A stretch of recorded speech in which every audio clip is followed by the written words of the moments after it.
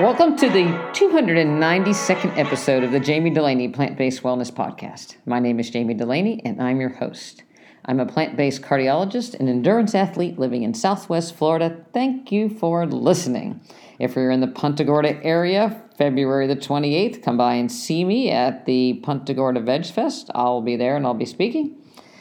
I was just a part of Chef AJ's Weight Loss Summit. Great fun. I think that turned out well for everyone. So go on over to Chef AJ and her website and take a look at all the different people that spoke. That's a great, I think there were 9 days of speakers on weight loss, so that's a good thing to look at. I am here not to report about my 50-mile run. It didn't happen. As I talked about last week, family issues and broken hips and cold temperatures, we bagged it. We got deferred till next year. Thankfully, everything works out for a reason. I am a strong believer in that. The temperatures in Houston, if you have listened to the news at all, set record lows, along with an ice storm and widespread power outages over the past weekend. I actually still went to Houston to see Addie Delaney Meinerich, Nathan Meinerich, and my favorite grandson, Caleb. And I got to spend 38 hours without power with them.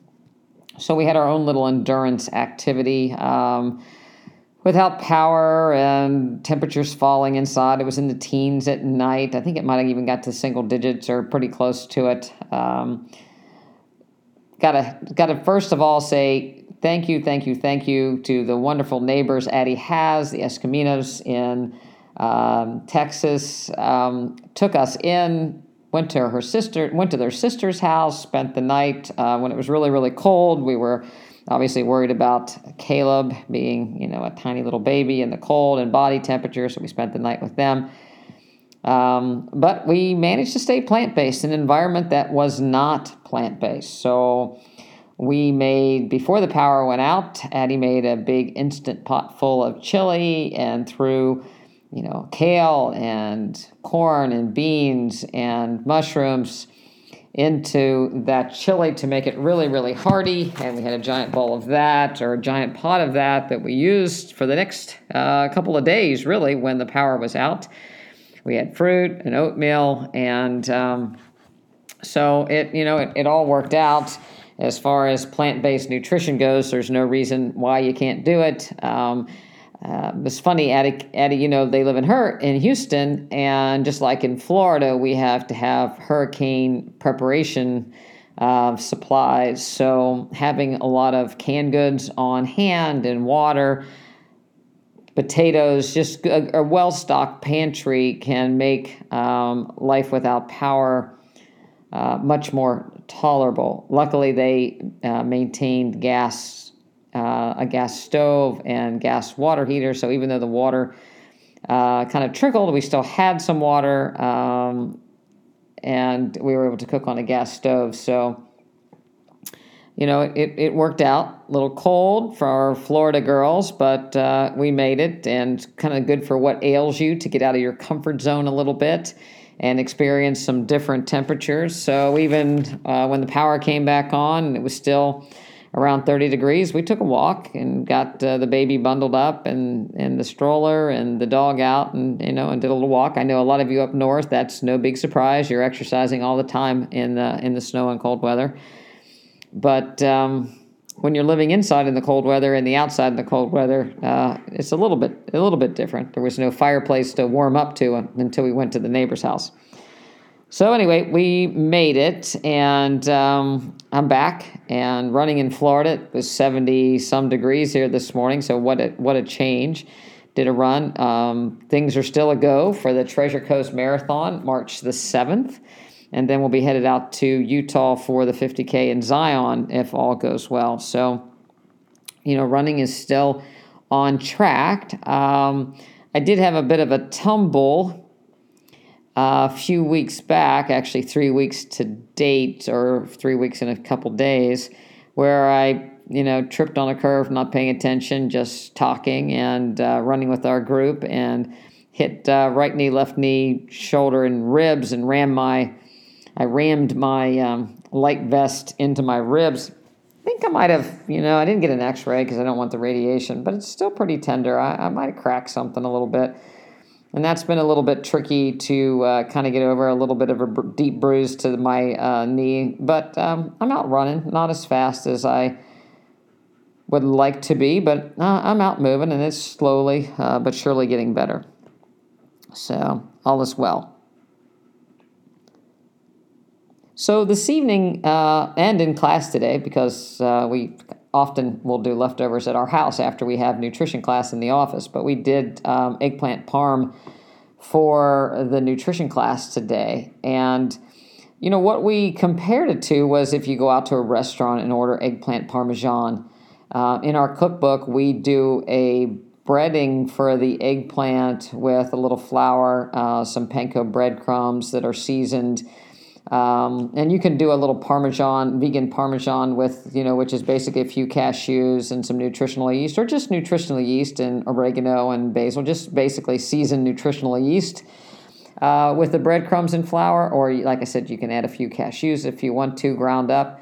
Our recipe calls for no more than 2 tablespoons of that mixture into the flour and panko. But basically dip the eggplant in a nut milk and then the flour mixture and bake it at 400 for about 30 minutes. And gives you a really nice crunchy eggplant. And we did sauce, simple sauce, palmy tomatoes. And the one in class we did even really simple with just allspice, garlic, basil, oregano, and some hot pepper. Here at the house, I did some zucchini, mushroom, onions, and garlic, sauteing that first in spinach and then put my tomatoes in, so it's a little bit heartier. And again, I basically started from scratch at the house making a sauce, and the eggplant was already sliced, no big deal. But I dipped it and breaded it and baked it for 30 minutes and did the sauce. And again, 40 minutes tops, dinner's on the table. And without a bunch of oil. If you were to get eggplant parmesan at a restaurant, chances are it came packaged already from the company, whether it be Sysco or Olive Garden or wherever you might go to get eggplant parm. And typically they use high fructose corn syrup in their breading. They fry it at the factory, and then they fry it again at the restaurant. It's kind of a double deep fry, so you've got extra oil. And, of course, you have the cheese lathered on, which is extra grease and oil. Fat is 9 calories per gram versus 4 calories per gram with carbohydrates and protein. So you can see how that eggplant parm, even though it's a, quote, vegetarian dish in restaurants, is very high calorie, very high fat, high oil. That can lead to a lot, and salt, so a sauce out at a restaurant is going to be 30-40% oil. The cheese, 90% fat, the oil that it's cooked in. So it's a really, really high fat, high calorie dish, even though it's, quote, vegetarian. And I think that's sometimes how people get confused. Oh, I'm vegetarian, yet I got sick, or I have high cholesterol. Well, you take all those plant fats and you can make cholesterol. You take all those plant fats, you put weight on, you block your receptors in your muscles and in your liver, and you get diabetes. So the mechanism of diabetes is excess fat in your body, excess fat in your diet. And so that eggplant parmesan vegetarian diet can quickly get you into that trouble. So, it's much better to make it and be able to control those, the ingredients. And again, this was, we calculated, I believe, 20, just the eggplant itself, even if you use the cashews, was less, about 22% fat. You make that part of a big salad and greens and even some pasta, you're going to cut that down to 10-15% fat for the meal. So right where we'd want it. Again, if you have heart disease or diabetes, just cut those cashews out. Just use nutritional yeast. Makes it even less fat, because most of the fat in that eggplant came from the tablespoon of cashews, Parmesan that was in there. So that's a good way to cut the fat down. Let's compare that to 30 to 40 minute prep time to refrigerator to table versus driving to a fast food restaurant. Say it's 4 miles away. I'm kind of 4 miles away from everything where I live. So if I drove 4 miles, 11 minutes there, 11 minutes back, 11 minutes in line, come back and eat it, I would have had my eggplant parm on the table before somebody could have driven through the fast food window of a burger or chicken restaurant and got it back home with a lot less calories, a lot less fat. I stood up and prepped it. I went and got the groceries, so I'm going to burn more calories making it, less calories eating it, and probably less time. Certainly much more enjoyable. It was delicious. People in the class, so we had, I think, 17 people today in class. Everybody enjoyed it tremendously. Was surprised that it was such a low-calorie, low-fat option versus regular eggplant parmesan. So definitely check out our cookbook, a little bit of a plug. Learn how to make the sauce and the eggplant parm and get yourself well on the way to losing weight despite eating foods that you love, like they say at Weight Watchers, but this is truly not portion control food, and you can actually eat more. So if you're just going to eat eggplant and sauce and maybe over greens or a small side of pasta, you can eat a tremendous amount more than one slice of eggplant or 2 slices of eggplant that you would get at a restaurant. So check it out and feel free to enjoy it. There was a study released or statistics released this week that if you look at premature deaths in women secondary to cancer or coronary artery disease, they're now approaching each other. It used to be that if women died early, they were more likely to die from cancer than heart disease. Both have declined a little bit, but the rate of decline in coronary arteries, and actually in the last few years, has actually gone up in the younger age group population. So it's approaching the point where coronary artery disease may be becoming the number one killer, premature death killer in women less than 65. And I think that that's really important to spend a little bit of time on, because even as a woman cardiologist, it's hard for me to believe, especially a woman cardiologist that's approaching 59, that people actually die prematurely of coronary artery disease as a woman. It just, I was taught in medical school that until menopause, your risk was about the same, then it starts to go up, and after 65, the coronary artery disease, cardiovascular risks start to equal out in men and women. But it was essentially unheard of before menopause, and so you didn't see that much of it. In West Virginia, I did see younger people with coronary artery disease, younger women with coronary artery disease, mainly because of diabetes. And again, if you didn't smoke or you didn't have diabetes, then still, even in that environment where the nutrition was actually very poor, there was a pretty low incidence of cardiovascular disease and cardiovascular mortality in women. I did see it happen. I saw bypass at age 32 in a woman. I saw death from coronary artery disease on a treadmill in my training in a woman with coronary artery disease at a young age. But it's again, 25, 30 years later, it still sticks in my head because it was a rare event versus what we're starting to see now. And it's mainly due to the increased risk factors that are happening earlier and earlier in people, but especially women. So the obesity rate has gone up. The number of women, the percentage of women that are overweight and obese is skyrocketing. The nutrition, the high cholesterol, and most women don't necessarily see a general internist on a regular basis unless they have something wrong or they're referred by their GYN. So unless a GYN is really checking blood pressure and lipid levels, a lot of them fly under the radar for a lot of time. And a lot of women don't go to the doctor because, they feel okay otherwise, so they may have gained some weight.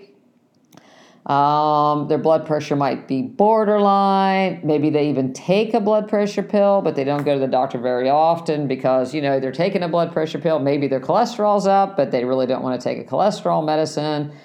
So a lot of women have untreated cholesterol, and blood pressure that's not adequately treated, and then present with sudden death or an acute myocardial infarction. So, we're all worried again about infectious disease, particularly COVID and SARS, but I think that this is a real risk factor that we need to really bring to the forefront. So just signing up for a Couch to 5K race and, completing that by no means reverses all the poor nutrition choices and hyperlipidemia and diabetes that could be occurring. So take it serious, get your weight under control, get your cholesterol checked, get your numbers where they should be, ideally through diet and exercise versus medication.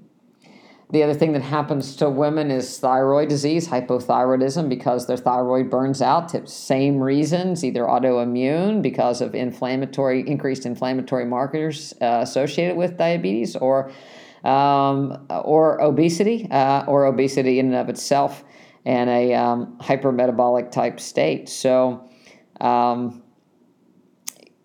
see your doctor and get these risk factors under control. It's very, very important. Know your numbers and do something about them.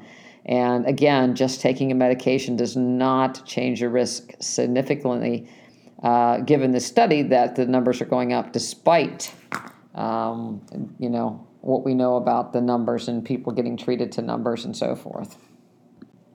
We often think about diabetes as being a risk for heart attacks and coronary artery disease, but diabetes is also a risk factor for stroke, both strokes that occur as a result of a blood clot migrating to the brain or the result of a blockage in the blood vessels in the brain primarily.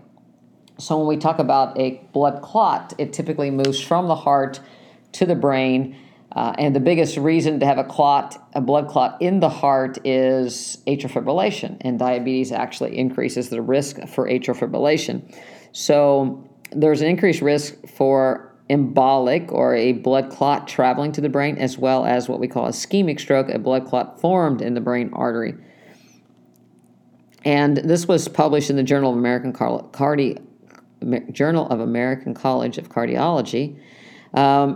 They looked back, so it was a historical cohort study, but they looked with over 44,000 people that didn't have valvular heart disease. The average age was 75, with 53% being women. And they looked at prediabetes and diabetes and the risk of stroke.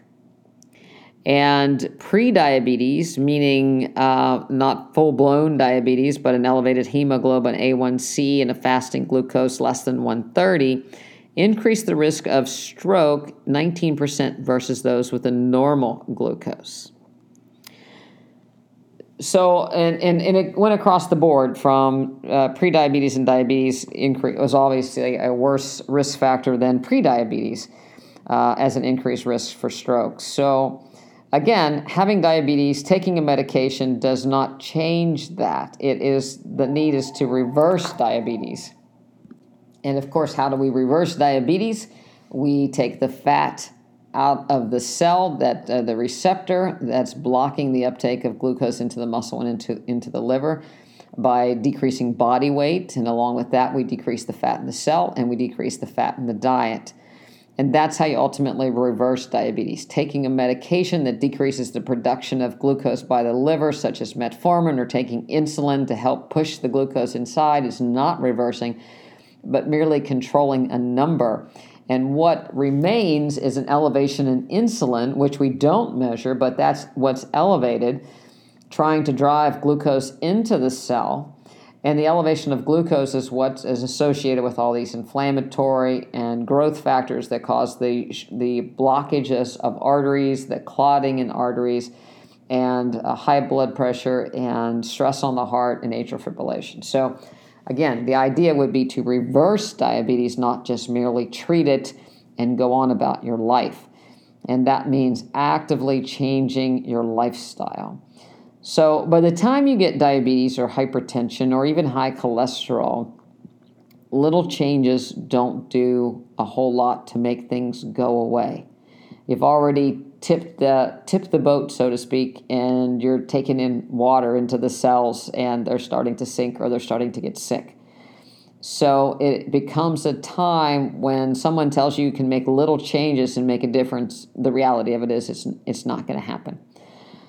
If you've not had a heart attack, you don't actively have cancer, there's a little bit of time involved, but again, the clock is ticking rather quickly when somebody has diabetes, hypertension, and high cholesterol. So it's the time to actually make some significant changes. We talked today in class about someone said, well, they might only cheat with eggplant parmesan, the real cheesy eggplant parmesan, once a year. And I said, yeah, that's true. And you might only cheat with chicken once a year, and prime rib once a year, and salmon once a year, and all these different things. You can come up with 365 things that you can do once a year and cause yourself to get into big trouble. So if you give yourself that, okay, it's just a once in a while thing, chances are there are a lot of different things that occur once in a while that continue to derail a person from actually achieving forward progress. So, I mean, the classic that most people can identify with is 2 or 3 days in, following a good diet and then falling off the so-called wagon and eating having a cheat day or so forth. And it was also brought up in class, well, what should I eat as far as the percent of fat in my diet? And obviously, a whole food plant-based diet is about 10 to 15% fat. A Mediterranean diet is about 35% fat. So that's why in 35% fat, we continue to see people have coronary artery and cardiovascular events with the Mediterranean diet and lifestyle study. It was better than maybe a 50% fat diet, but there were events still occurring. They weren't reversing disease. As far as calories go, it depends on the individual, the size, and the activity. If you want to maintain your weight at 200 pounds, then you roughly need 2,000 calories plus the calories of activity to maintain that. If you want to lose weight, then obviously you have to take in less calories than you need to maintain the weight. But sometimes people set the bar a little too high up front. And, if somebody's 200 pounds and they want to be 100 pounds, they'll say, okay, I'm going to drop that down to, instead of 2,500 calories to maintain 200 pounds, I'll drop it down to 1,500 calories to maintain 100 pounds with that activity. That's too big of a jump for people.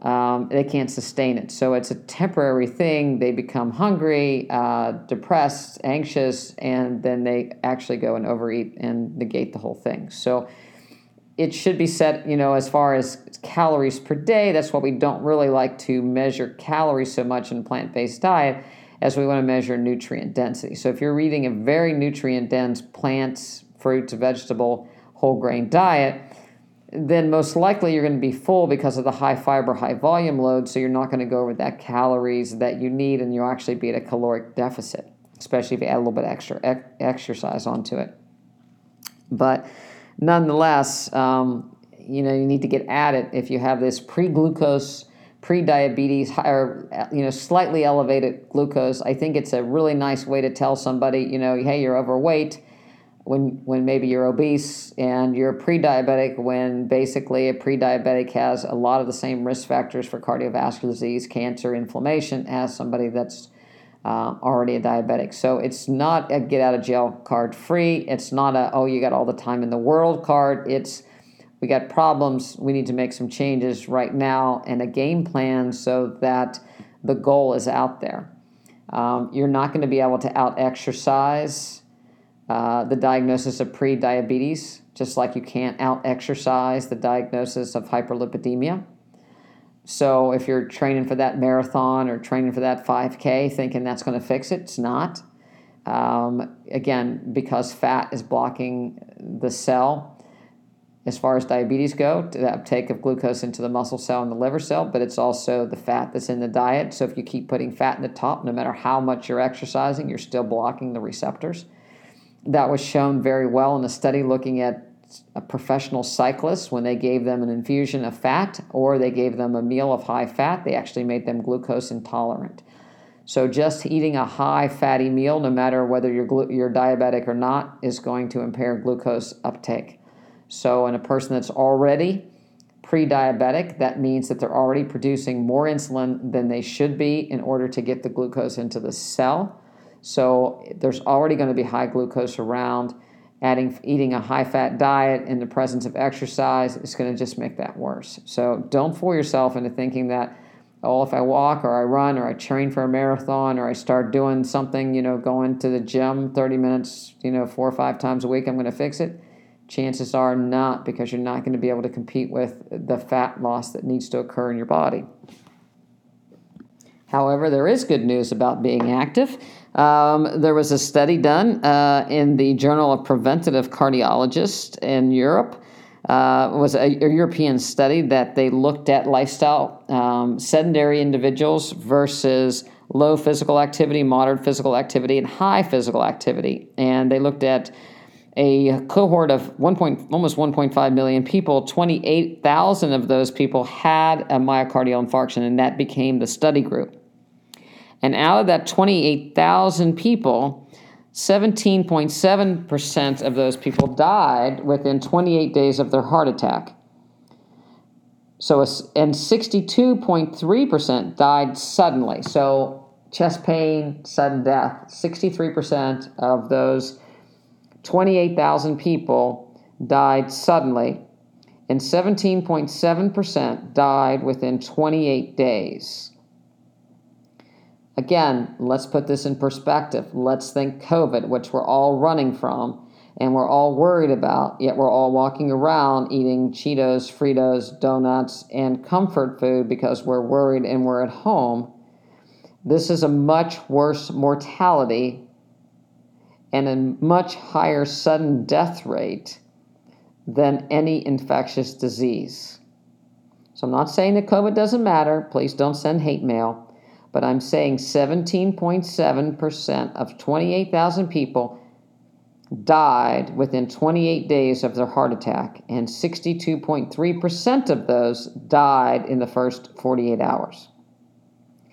You were much less likely to die if you were not sedentary. So meaning any activity is better than being not active if you're going to have a heart attack.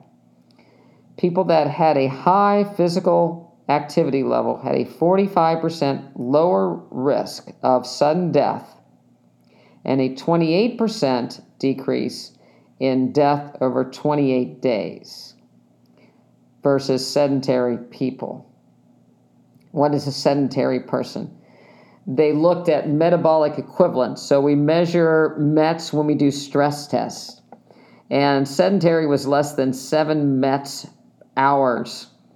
Low activity was 7 to 16, moderate 16 to 32, and high was greater than 32. As an example, if someone walks briskly 7 hours a week, that's an hour of brisk walking a day, they have a 21 MET hour. Again, a high physical activity was greater than 32 MET hours. So the more active, the more physically active you are, the better your chances of surviving the acute myocardial infarction and in the upcoming month. People think that once they've had their heart attack, the first 24, 40 hours, which is the most dangerous, if they get a stent, then they're clear sailing. But there is a risk of sudden death in that next month because of the scarring and tissue damage and electrical instability of a person with a heart attack. So those people that were physically active, and you can say, well, if you're physically active, your muscles are efficient, so your heart doesn't have to work as hard to supply blood and oxygen to the rest of your tissues as someone that's very sedentary.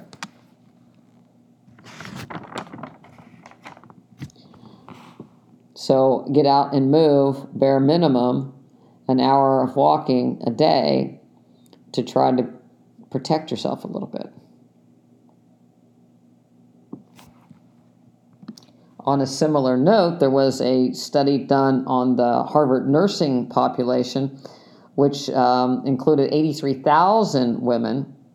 And women that did 21 Met hours, again, about 7 hours a week walking, had a 50% less likely chance of getting colon cancer versus those that do 2 Mets per hour, basically slow walking 1 hour per week. So 1 hour a week versus 1 hour every day will protect you not only from cardiovascular disease and dying from it, but decrease your risk of colon cancer. Again, you're burning off fat, you're burning off energy, your body is more metabolically active, less toxins, less inflammation. So bringing it all back around to what do we do and how do we change our intake in order to make some healthy weight loss, lower blood pressure, lower cholesterol. How do we do it in a way that's not painful? That we're not, you see people going to the gym. You've seen the things on YouTube where people are pounding the gym and they're doing the high intensity intervals and they're sweating to the oldies and they're, wearing sweatshirts. And used to be, of course, people wear the plastic suits and you're eating, one meal a day because you're trying to skimp calories and none of it actually works.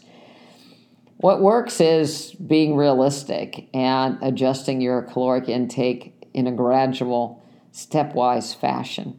So start by looking at where you can take out calories that are painless. Brings me back to the eggplant parmesan. If you take the cheese out, you're taking fat out, which is 9 calories per gram versus 4 calories for protein, 4 calories for carbohydrate.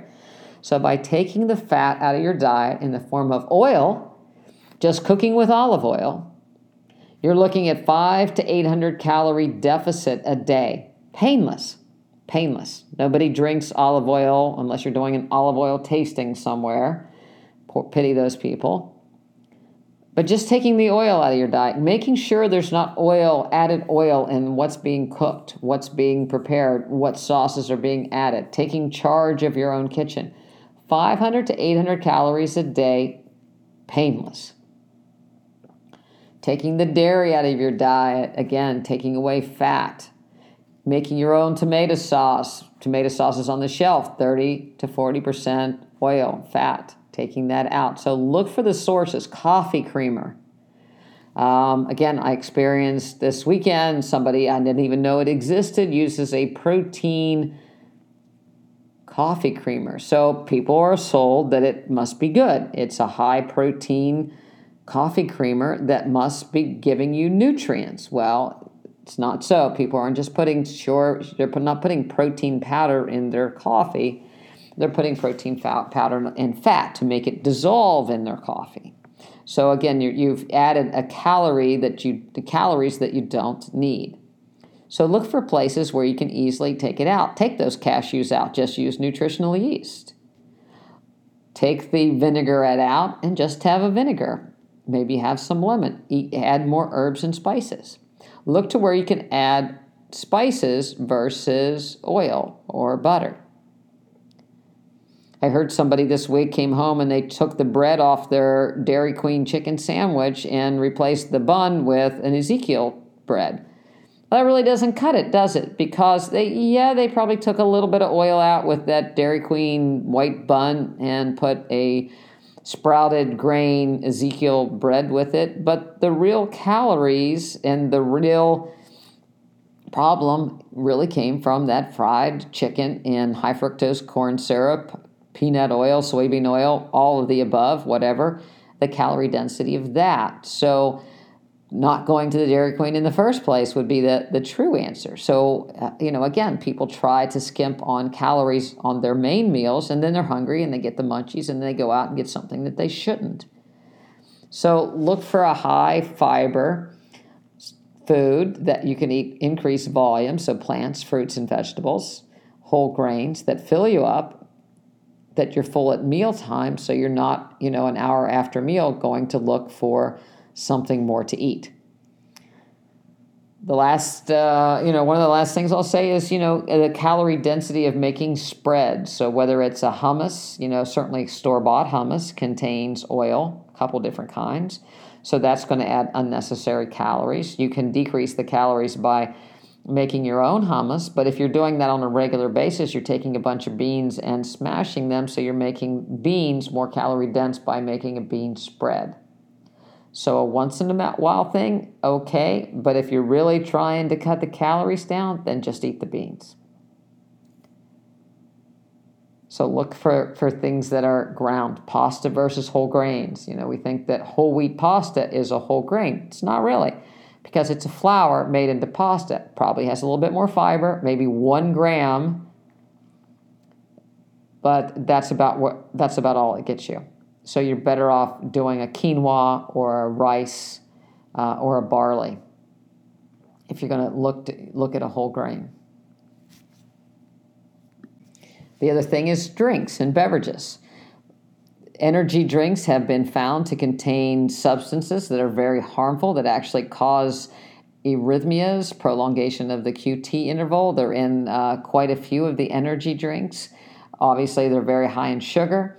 That is unnecessary calories. So learn to drink things like green tea, black coffee, and water.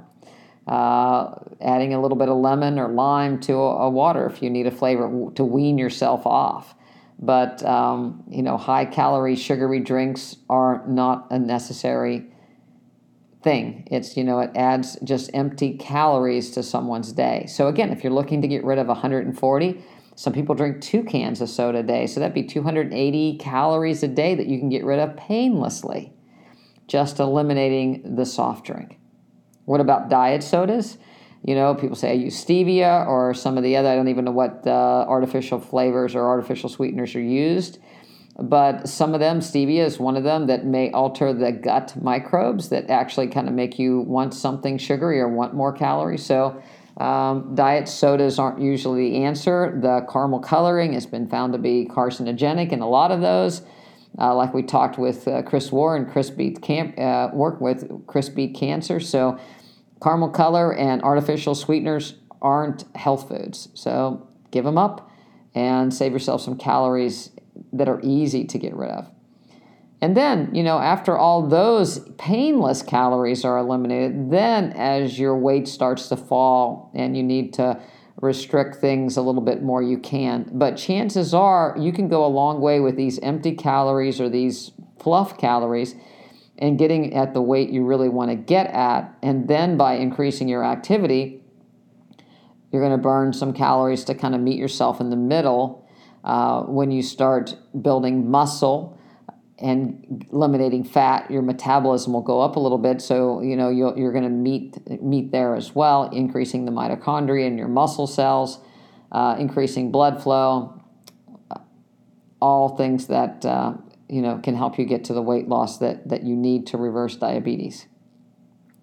So I think that about sums it up for this week. I hope Texas is going to get cold tonight. I hope they don't lose power. My heart goes out to all those families that their pipes burst and they had damage. If you do live in a cold environment, I know people that live up north are more used to it. Most people that live up north have fireplaces or wood burners or some sort of gas, dual heating ways to dual heat that are somewhat better prepared. But every year there's carbon monoxide poisonings, both from being cold and being hot. So don't leave a gas stove on. Don't bring a grill inside. Don't turn your car on inside to heat up your house. Be smart. Make sure you unplug things that could possibly catch on fire when no one's around. And be safe. Be warm. Be active. And I'll check in with you next week. But before I do, I want to invite you to March 25th, our next Zoom nutrition conference. It'll be a Wednesday night, same format, 5:30 to 8. I'm going to be making sourdough bread from the very beginning of a starter to the bread that comes out of the oven. Obviously, I'll be doing in different stages and showing the stages. Addie will be with me as well, looking at the fermented dinner of a Reuben sandwich, so looking at tempeh and some other fermented foods, as well as sauerkraut, and talking about the gut microbes. So we'll have a nice discussion about that. We'll also be doing some some consults the day before. So if you're not to the place where you'd like to join our practice, and you can go over to drdulaney.com, doctordulaney.com, and look at the ways you can join our practice on a monthly basis and get access to all of our content, webinars, and recipes, and coaching, and medical advice. You can do a one-time consult with us the week before that, and we'll make that available on the website too. So go over to drdulaney.com, and you'll see how you can purchase a one-time consult with us, or purchase tickets for the nutrition consult. There'll be a live Q&A after that. You'll have access to that video for the next week, as well as questions and answers. So I look forward to meeting many of you during that conference. Also, if you've been training for a marathon and you just haven't found one to run, you want to join us over at Treasure Coast March 7th. That is a race that is still on over on the east coast of Florida. So hop on over to that website and join us. Keep active, eat healthy, reduce your risk of cancer, heart disease, hypertension, hyperlipidemia, and I'll see you next week. Thanks for listening.